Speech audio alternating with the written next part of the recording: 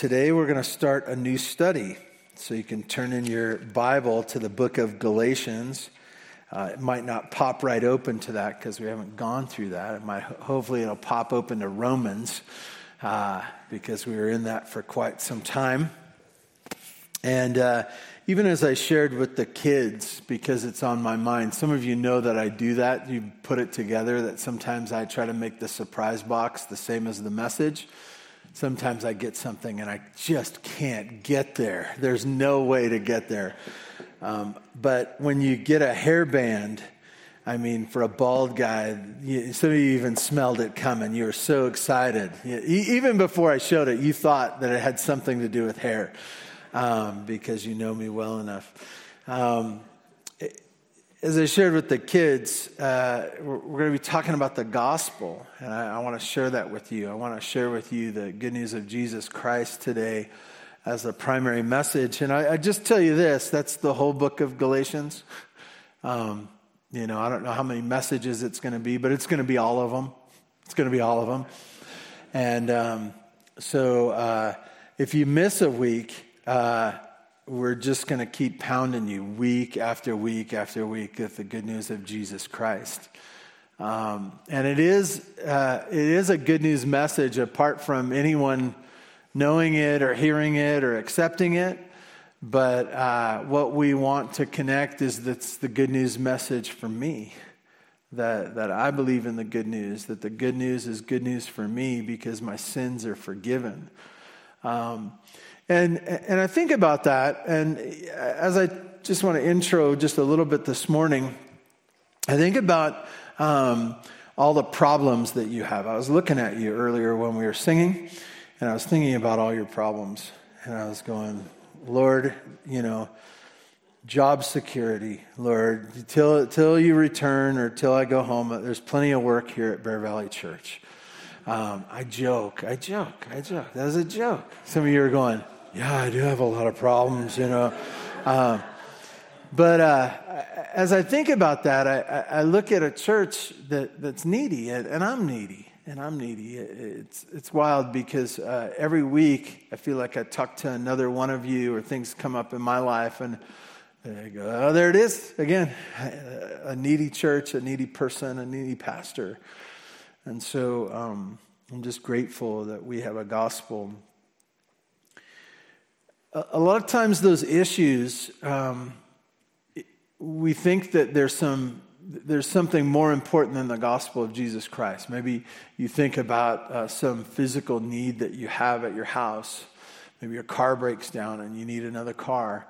Maybe it's something financially that you don't have the finances for, or maybe it's your health and you say, I'm really anxious about this appointment this week and hope I hear good news. I hope I get a great pill. I hope something.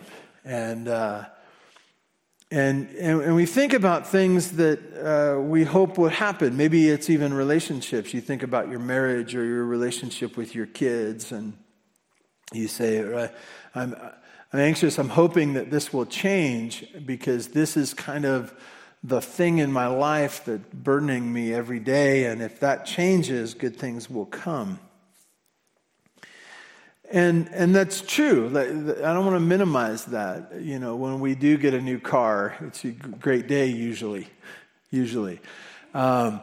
And when we do get something fixed on our home, when our health is improving, when we do get answers, like all those things are good things, and relationships are healed, and all those things are good things. But what I want to talk to you about for the next however many weeks we go in the book of Galatians is that the gospel of Jesus Christ is the issue of first importance. It's the most important thing. Don't start the game without dealing with this one thing. There's no second step before this first step. That you would know that your sins are forgiven, that you would know that you're right with God. It's an issue of first importance. And I would say this, to just move on from that, is to say that the gospel is the first thing all the time. It's not something that we move on from. It's not, oh, yeah. I came to know Christ when I was in 4th grade. Yeah. It's way back then, but now I got bigger problems. No. The gospel is the issue of first importance all the time. And then lastly, I just want to say it this way, and then we'll get on to our passage, is that the gospel is the last thing as well. It's the first thing and the last thing.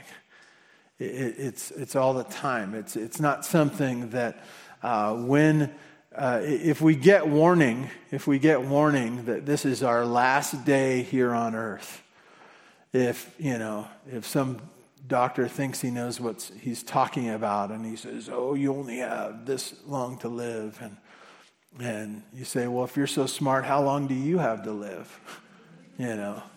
Thought you were God on me. What about you?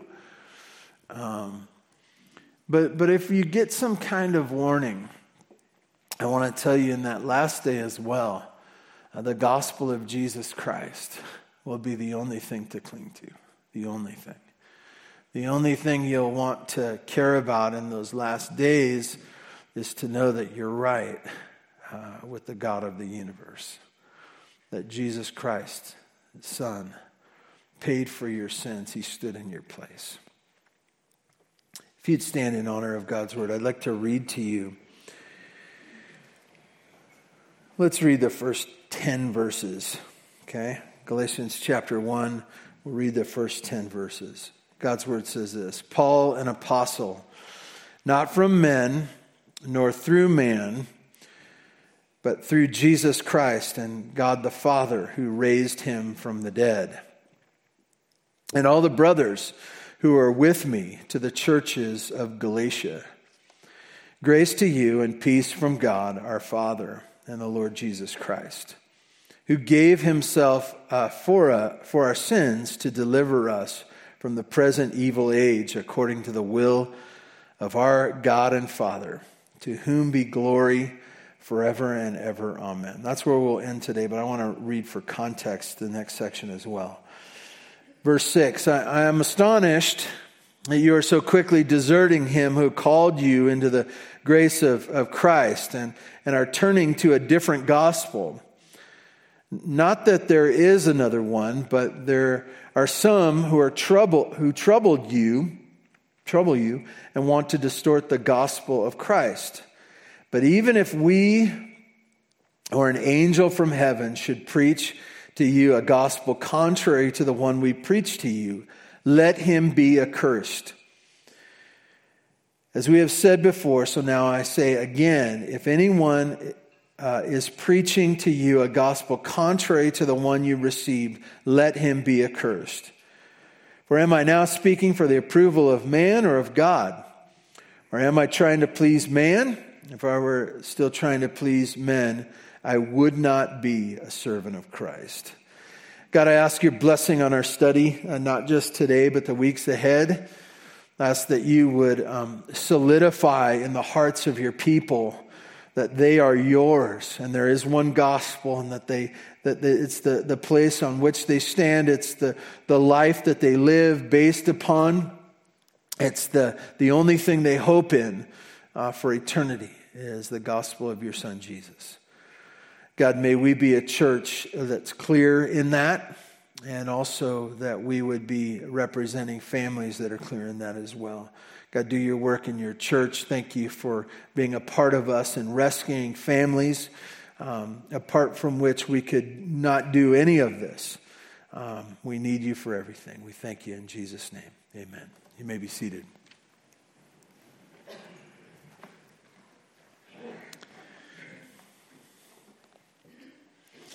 This morning, we're only going to go through these first 5 verses, and as you read them, you probably thought, what are we going to talk about for first 5 verses? Trust me, I can talk, right? I can talk. Hopefully, it'll be profitable. We start out seeing in this chapter, this book, a message you have to listen to. You have to listen to. Most of you feel like you don't have to listen to anything, right? You're good at skipping pages. I know some of you who have gone to school quite a bit. When you start reading a book, a lot of times you'll read that first line in a paragraph, and you'll say to yourself, quick to say, I don't need to read this paragraph, next paragraph. And maybe you'll look at the title of the chapter, you say, oh, I don't have time for this, I'm going to look at the next chapter, right? Or maybe you look at the title of a book and you say, I already know everything that's in here, I'm not going to read the book, right? I reject the whole thing. I want you to know that Paul, as in the book of Galatians, he is trying to convince, written and prompted by God, that these people would listen to him. And so as we see this, he starts out with this idea that you need to listen to me. I have a message, and it's a message you need to listen to. I think with the great, remember the great invention? When you think about the great inventions, there's a lot of them, but probably the greatest one of all time is the remote control. Remote control. For those of you who are younger here today, in my generation, that's almost the reason that parents had kids, right? Because if you had a kid, you say, hey, change that channel to number 5. The news is almost on, right? Or change it. And there's only like 3 or 4 channels, and you had your kids do it. If you had to change, there was a commitment. If you wanted to change channels, you had to get up and get there, right? And now you just go, and now the reason you have kids is so they can figure out how to use the remote, right? And I'm getting there to that age. What was I talking about? A message you have to listen to. As you look at this, you realize that we are people who reject messages all the time. And it's wise to, by the way, too. It's not wise to take everything in. And what we're going to see in the weeks to come in the book of Galatians is that Paul had shared the gospel, established some churches. He had left. Some had come in kind of behind him and tried to convince these churches of other things. And, Paul's a bad guy. You don't know about him. And so as of first importance, Paul is seeking to say, I have a message and you need to listen to it. He says, I'm Paul, an apostle. As you think about Paul and his life, you can go back to Acts chapter 7. We won't go there today, but you can mark it and look at it later. Acts chapter 7, you see Saul at that point, that he is one of the ones that is part of and probably leading the charge to kill the Christian man, preacher, Stephen. Stephen preaches a great message, maybe a little rough, right? He could have tickled a few more ears and maybe got off okay, but he didn't do that. He shared what God had placed on his heart. It's a good sermon when afterwards they want to kill you. And so they did with Stephen, and it says that they took their coats or their garments and they laid them at the foot of Paul, most likely, or Saul, most likely him being in charge of killing them as one of the leader there. It says he was a young man at that time too in Acts chapter 7. But then you see later in the book of Acts, and the book of Acts being kind of the history of the starting of the church, you have much about Peter is in the first part in the establishing of the church of Peter. And then as you pick it up in chapter 7, Paul or Saul is introduced, and then in Acts chapter 9, you have him continuing to want to persecute the church, and in the midst of that, he comes in contact with Jesus Christ, or I should say Jesus comes in contact with him. and he comes to faith, and it's the beginning of who Paul is as a man of God. Paul claims that he is an apostle. Now, when we hear that word apostle, we don't think much of it. It sounds like, kind of the disciples, the 12, is he one of them? Yeah, kind of. But the word apostle is more of a badge that he would carry. And it's a marker of who he was and what he came to do. If you look at verse 1, it says, an apostle, not from men or through man. Now, when you get a job, I don't know if you remember getting a job like this. I remember being a milkman, and it was kind of a fun thing. Like, I hate to say this because it's just a funny job, but as I got a job as a milkman, they hired me, and as one of the first few weeks of my job, they ordered shirts that had my name on it. And they said, you're a milkman now. Wear your shirt. And so when you go out, when you're delivering milk, it'll look official, and they'll know your name, and they'll know you're from our company, and they'll realize that you're the milkman guy. As Paul went out in a much greater way, he was an apostle, but he didn't get hired for a job. There wasn't a group of people who said, you're in the interview, Paul. We're going to interview you for being an apostle. We'll see if you're good enough. It wasn't like that at all. It was God making him an apostle. It was Jesus saying, I got a message for you to take to the people. And so you're an apostle taking my message. And so I want you to hear this in your mind. First of all, it's not a man-made thing. It's not a man-made thing or even a group of men. It wasn't voted on. I think often we get authority from this being the most popular or everyone agrees on this. And it wasn't that everyone agreed on Paul. In fact, he says it wasn't about men or a man. There wasn't someone of authority, nor the majority that said, I've got a message, you need to listen to it. It wasn't that at all. Paul says this, he says, I'm an apostle, not from men or through men, but through Jesus Christ and God the Father. And then he speaks of the resurrection being the most powerful of all events, life-changing, life-giving. He connects his apostleship with the resurrection of Jesus Christ and his own resurrection because of the resurrection of Jesus Christ.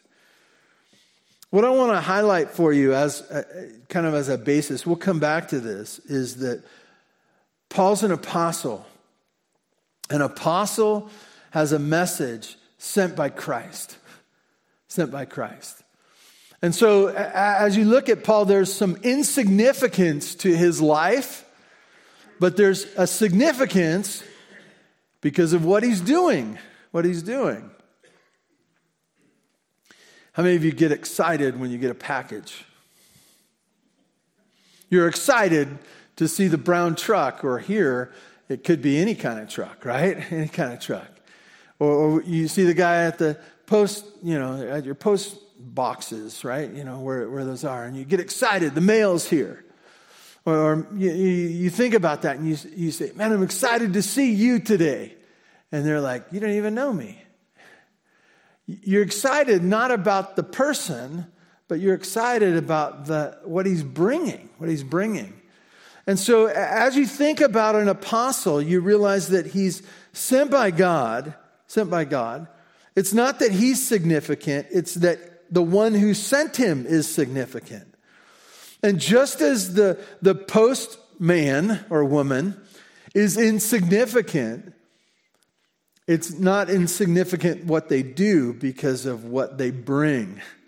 And as he sent this letter, he was sending it as a letter you must read and you must heed. Hopefully that'll be helpful for you. Read and heed. This is a message from God sent through an apostle. It comes from Paul. It's from God. It's from Christ. This is what you need. And so as you think about this, as you read this, it's not just you reading and saying, I'm going to see how good it is. But you're reading it and you say, I got to read this. I must read this. And not just that, I must heed this because this is a message from God to me. And I just reiterate that I believe from the rest of the book that the Galatian people, the churches there, they struggled with listening to Paul. They struggled to listening with Paul. And one of the reasons, we won't take too much time on this week, why would they be a little skeptical of Paul? Because he killed people for being Christians, right? You know. Hey, Paul's traveling through. He's trying to travel in missionary. Who wants to have him spend the night at your house, right? Paul who? You know. So Paul is saying, I have a message you have to listen to. As you think about the book of Galatians, I just want to take a step back and just talk about the whole book here for a moment. Probably one of the most famous writers about the book of Galatians was Martin Luther. In fact, he even said a very weird thing. Some of you know what that was. He referred to Galatians and he said, it's my Catherine. It's my Catherine. Catherine was the name of his wife. And as he looked at the book of Galatians, and he looked at all the books of the Bible, but he said, this is my favorite. This is my wife. I'm married to this. I don't know how that made Catherine feel. But it is an odd thing, but it was the book that he loved so much. In retrospect, understanding a little bit about church history, you can say it this way, that the book of Galatians got Luther out of the Catholic Church. It was the book. Undoubtedly with other scriptures as well, especially the book of Romans, it was what brought Luther out of the Catholic Church. And it had nothing to do, it did, but it didn't. It revealed over time. It wasn't so much about the practices of the Catholic Church, though those had an issue. But it was the teaching of the gospel that caused him to say, I don't know if I can have confidence in what they believe.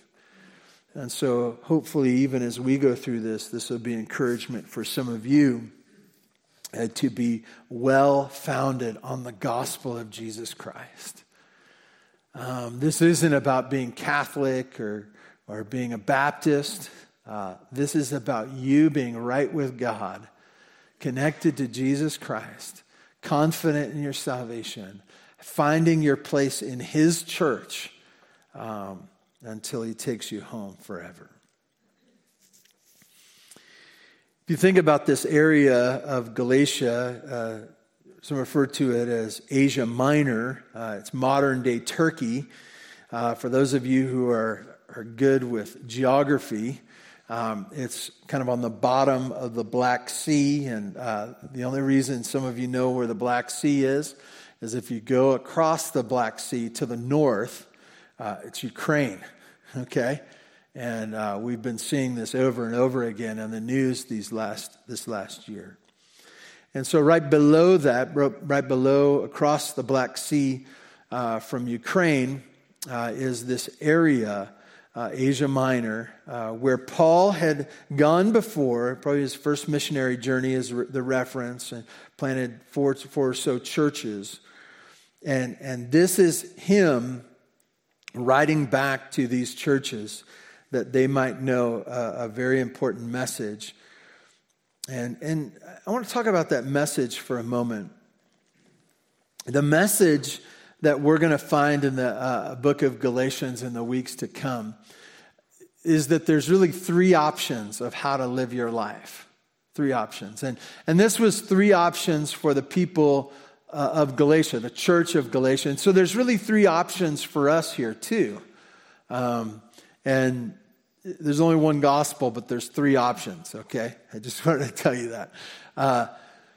The first option, and this is the one probably they're primarily struggling with, is there was a connection to the Old Testament law. And the Old Testament law was a bunch of rules. Most of you are familiar with the Ten Commandments to some degree. And you say that was what they based their lives on. They tried to follow the Ten Commandments. And so now Christ comes in the New Testament. He comes as a baby but grows to be a man, gives his life. And there's this response to the gospel. There's this response to Jesus Christ. But this is one of the options that they saw of how to live your life now, is to go back, after you've trusted in Christ, if you've received the gospel, is to go back to the ways of the Jews, Judaism. It's the idea of 2.0, right? Or the new and improved with Jesus added.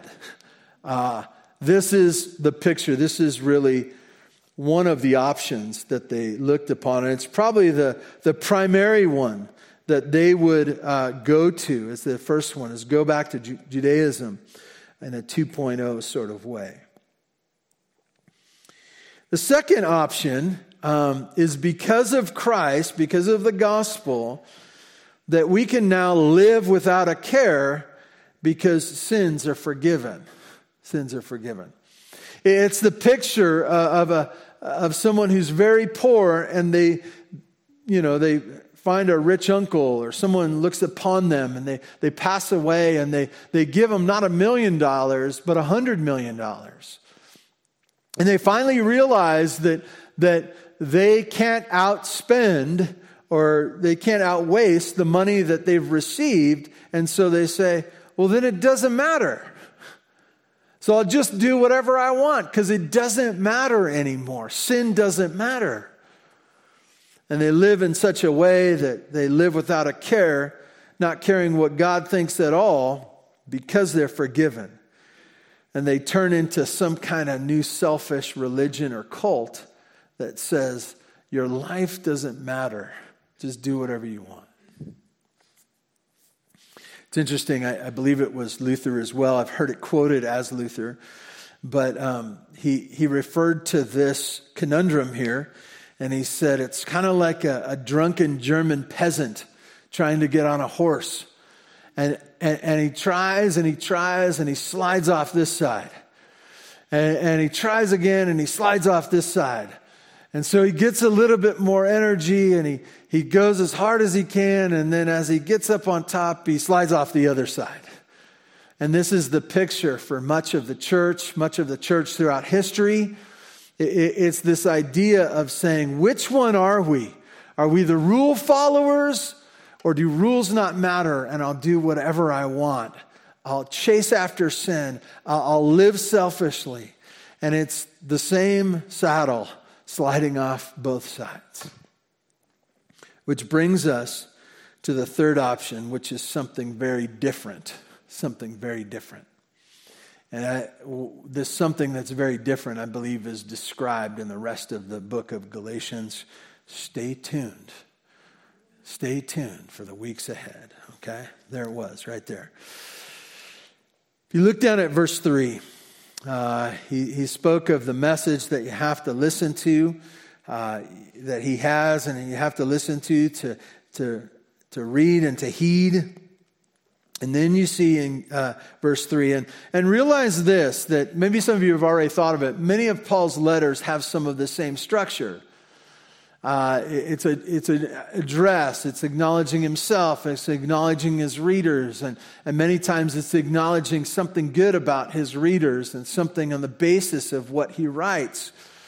And this letter is a little bit different, but has some of the same structure. We'll get into it in the weeks to come. But in verse 3, it says this, and it speaks of the gospel, and he says, grace to you and peace from God our Father and the Lord Jesus Christ. I love this, grace and peace. Grace and peace. And as I was contemplating this before, it was very much a greeting of the day. It was very much something that they would say, grace and peace. And the peace part is probably even connected very much to the Old Testament, where they would say shalom, and this idea of God's peace for them. But as a believer, a New Testament believer, this word grace is one that is prominent in the New Testament. It's not that it's not found in the Old Testament. It's not that you don't find a picture of grace in the Old Testament. But in the New Testament, it is primary. And he says this, grace and peace. How do you hear that? Let's hear that first word, grace.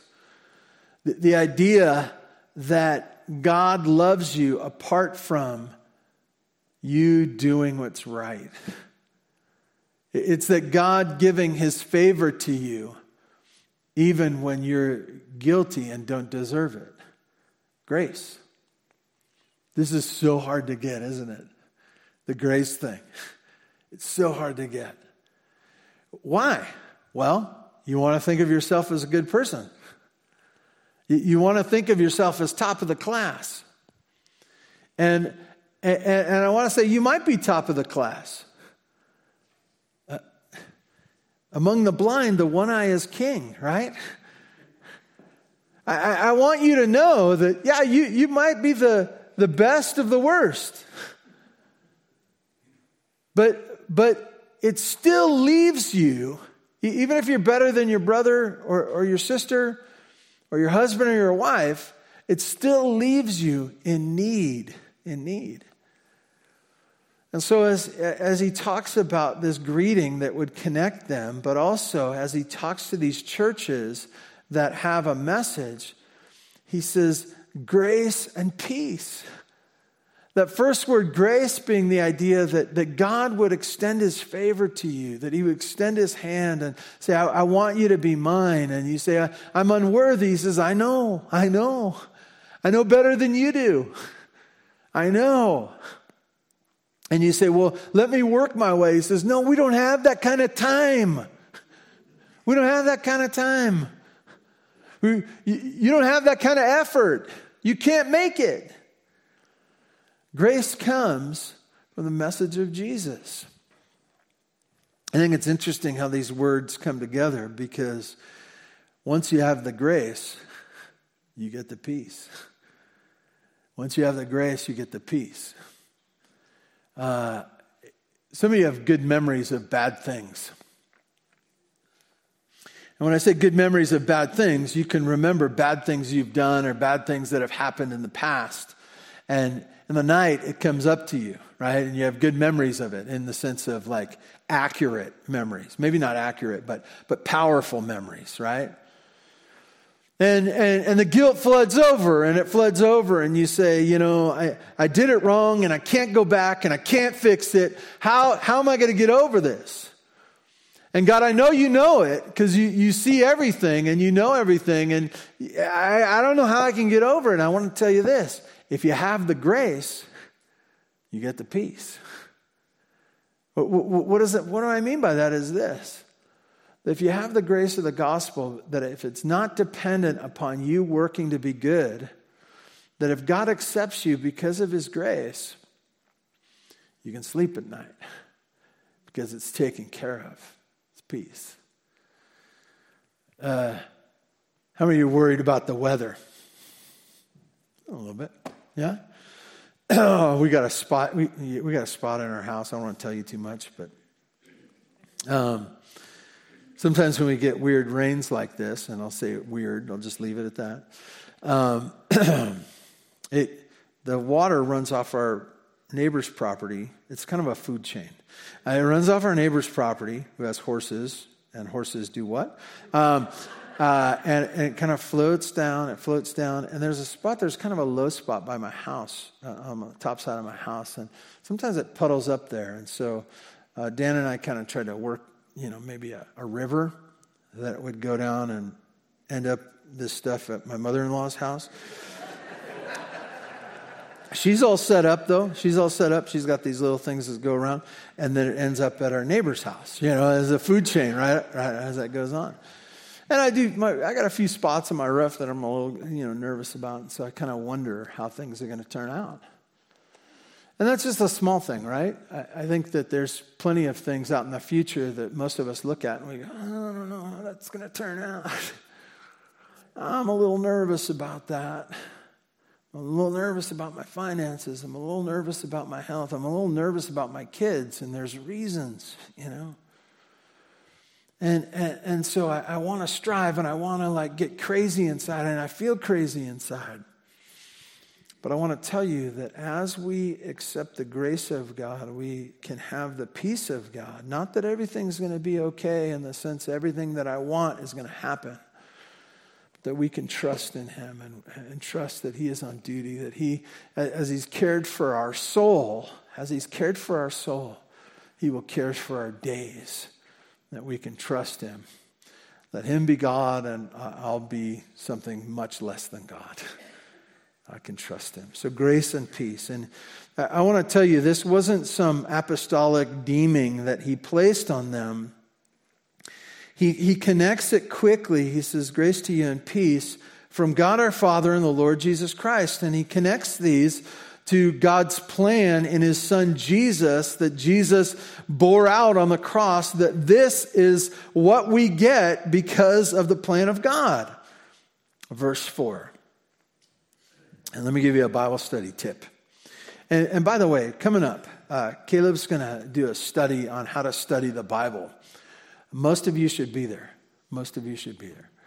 I don't know, did we say it was going to be first service? Or he said first service? First service, yeah. So first service. And so we're going to do that. I'll talk to you a little bit more in the weeks to come. But let me give you a Bible study tip, okay? As you read through the Bible, you should look for some things. You should look for these things.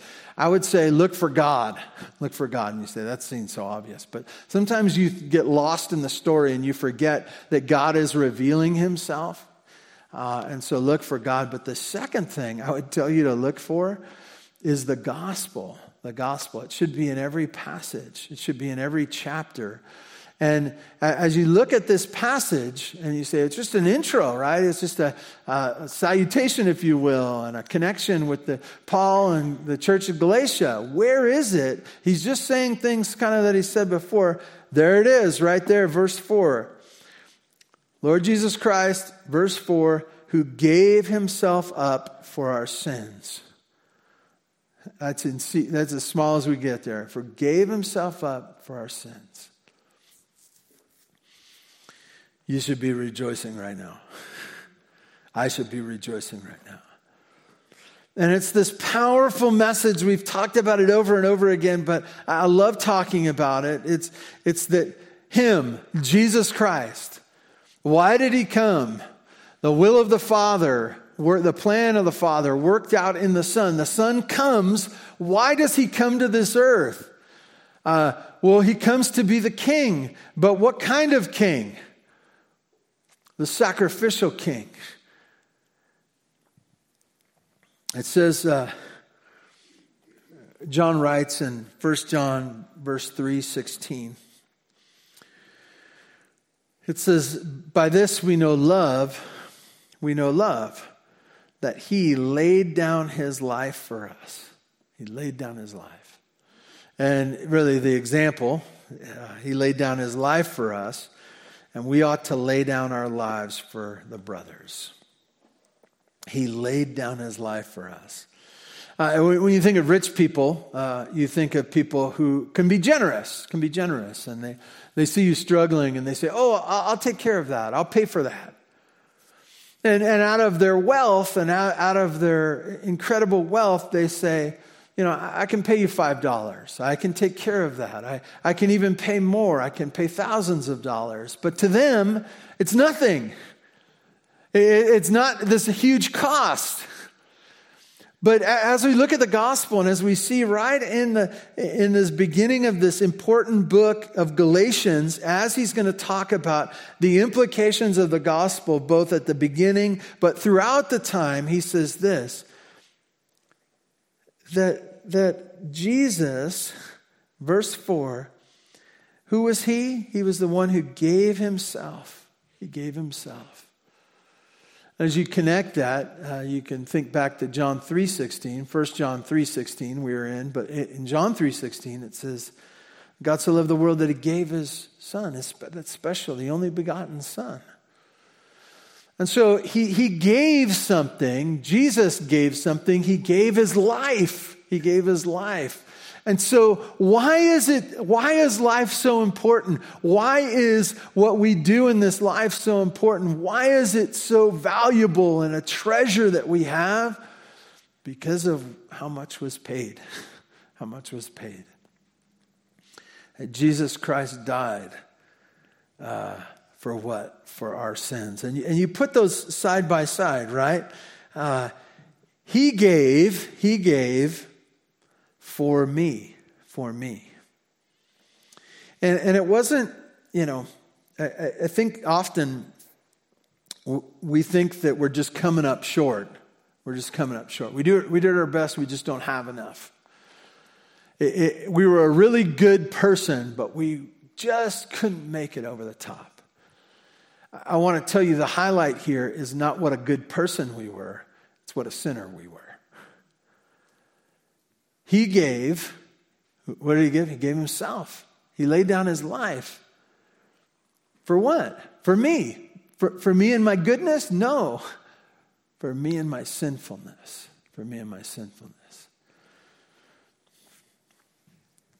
Holy Jesus Christ went to the cross for unholy me, for our sins. But wait, there's more. Verse 4. It says that to our sins to deliver us from the present evil age. I thought that was funny because I thought we were in the present evil age, right? You want examples? I joke and you laugh, but it's ugly. It's ugly. It's wicked. And it's at your doorstep. It's in your home, right? And there's this connectivity in our world today, and it's not being used for good. It's being used for wickedness. And so as you think about what's going on in the earth, both in the progress they think they're making and also the sins that are rampant and compounding, and you look at this and you say, we are in the present evil age. And Paul says, me too. Me too. Present evil age. The picture is, if you can look at it this way, it's this rushing river. It's this rushing river of sewage and filth and wickedness of this world, and it's just rushing. And we're in it. We're in it. We're trying to get out, but we can't swim. It's too fast, and we're unable, and we're bobbing up and down, and we're going, I can't get out of this on my own. And the picture here is this: because of what Christ has done, it's that he comes and he snatches us. He takes us and delivers us from the present evil age. I was reminded, I think I prayed earlier, that one of the things that we feel like God has called us to, it's not inspired by God. We do believe that this is what he wants for us, is to rescue families. Is that we believe that he's going to bring people to us and bring people in our lives, and some of those are us, right? To rescue us. Rescue us from what? Being one of those, right? Just lost in this present evil, wicked time. And this is the gospel, is that Jesus gave himself. He gave himself not for himself, and not even for good me, but for sinful me, that I might be delivered from this present evil age. One of the struggles that we have is we think it's a good time sometimes. Say, man, it's a great time to be alive. All the cool stuff, right? All the cool functions and what you can do without, lifting a finger, right? You can just do it on your computer. And you don't have to go to work. You can just work from home, kind of. And you think, I don't have to do anything. I can have my groceries delivered to my door. And it's such a great time. And everything's so great. Everything's great. And we forget that the present age is an evil age. one that the gospel is to save us from, that we might have the same end result as those. As you look at this in this section, and really it's a starting point, he says, who gave himself up for us for our sins to deliver us from the present evil age. And he says this, according to the will of our God and Father. I always want to remind us as we look at this, who's in charge? Who's in charge? Not just who's in charge, but who has the plan? Who has the plan? I know some of us, myself included, we know there are wicked people in positions of power in our world right now. And it sometimes freaks us out because they're gazillionaires and their friends are gazillionaires and they're powerful people in governments and times, and they can get together and make decisions, and all of a sudden it winds up in Tehachapi. All of a sudden, magically. And yet I read the scriptures and I know this, that God has a plan. He had a plan, Old Testament. He had a plan, New Testament. Big part of the plan was bringing Jesus, sending Jesus for sinners like me and you. We see his plan of the church, what we're doing right here, but the church in the Bible, and we're kind of mimicking and doing our best in our culture and time and place right now. And we know that there's an end. It's throughout the Bible, but you see it in Revelation and see this culmination. And you say, well, who wrote that? And it's God's plan for the end. And as we see this, we're in the midst of it in the book of Galatians. And we need to remember that this isn't, our salvation wasn't just some great idea that somebody came up with. It was God's idea, worked out in his son Jesus for me and you. And that this is just a part of his plan that he is going to bring to fruition. And it will happen. It will happen. So we see the will of God. One writer said it like this, and I thought it was helpful, so I'm going to read it to you. It says that the atoning death of Jesus was not merely something which God had permitted. It was something that the Father willed. God wills something better for his people than an unthinking conformity to worldliness of the age in which they find themselves. God's desire for his people and God's desire in his son Jesus and God's desire in our salvation is that we would be saved, and not just saved, but be snatched out of this awful worldly place that we're stuck in for the moment. Which brings us to the end of the message this morning, verse 5. To whom be the glory forever and ever. Amen. As I read that, I go, oh yeah, that's one of those things that's in the Bible quite a bit.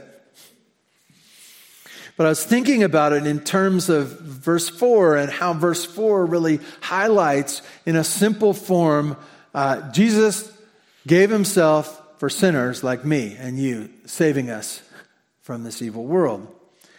And so you can look at your salvation sometimes and say this, I've been saved. I've been saved. Who was saved? I was saved. What were you saved from? That evil world. What was the purpose? So I would be saved and not lost. If you put it all together, verse 5 says this, to whom be glory forever and ever. Amen. Where's the glory? Well, the glory is in his plan. It's in his doing. It's in his method.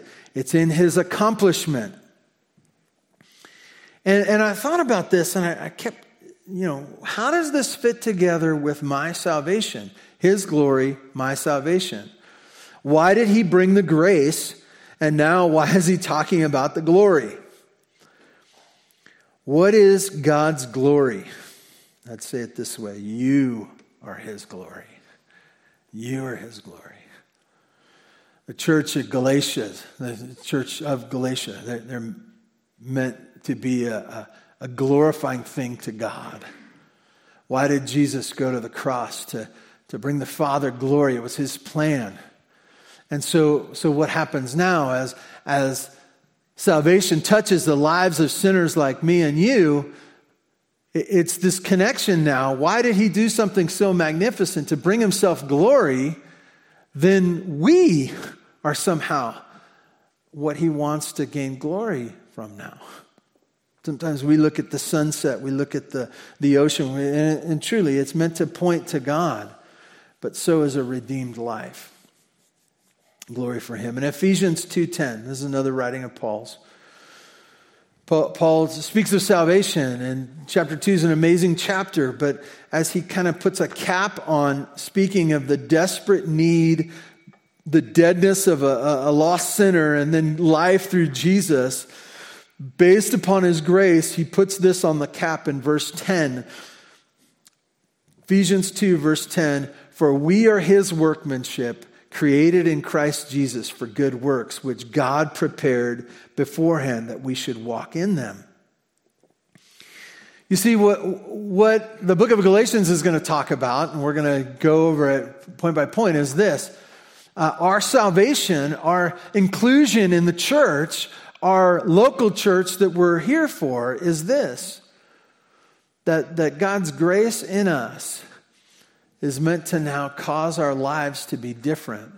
Not based upon works and earning our way, and not based upon license of just doing whatever we want, but because of his glory, that we would work for him, live for him, because that's what we are created in Christ. In that word created, that's not created at the point of your birth or in the womb. It's created in your salvation that he would do in you. As you see these last few words here, it says, "To whom be the glory," and then it says, "forever." How long's forever? Forever. "And ever," right? He says it twice. And so what we get here is this, that God's desire in his people, in his son Jesus, and his work on the cross, is that he would redeem lost souls like me and you, and that our lives would forever bring him glory because of his grace. And that would be forever. It'd be permanent. It'd be permanent. For those of you who are young, I could ask you, what are you going to be doing in 50 years?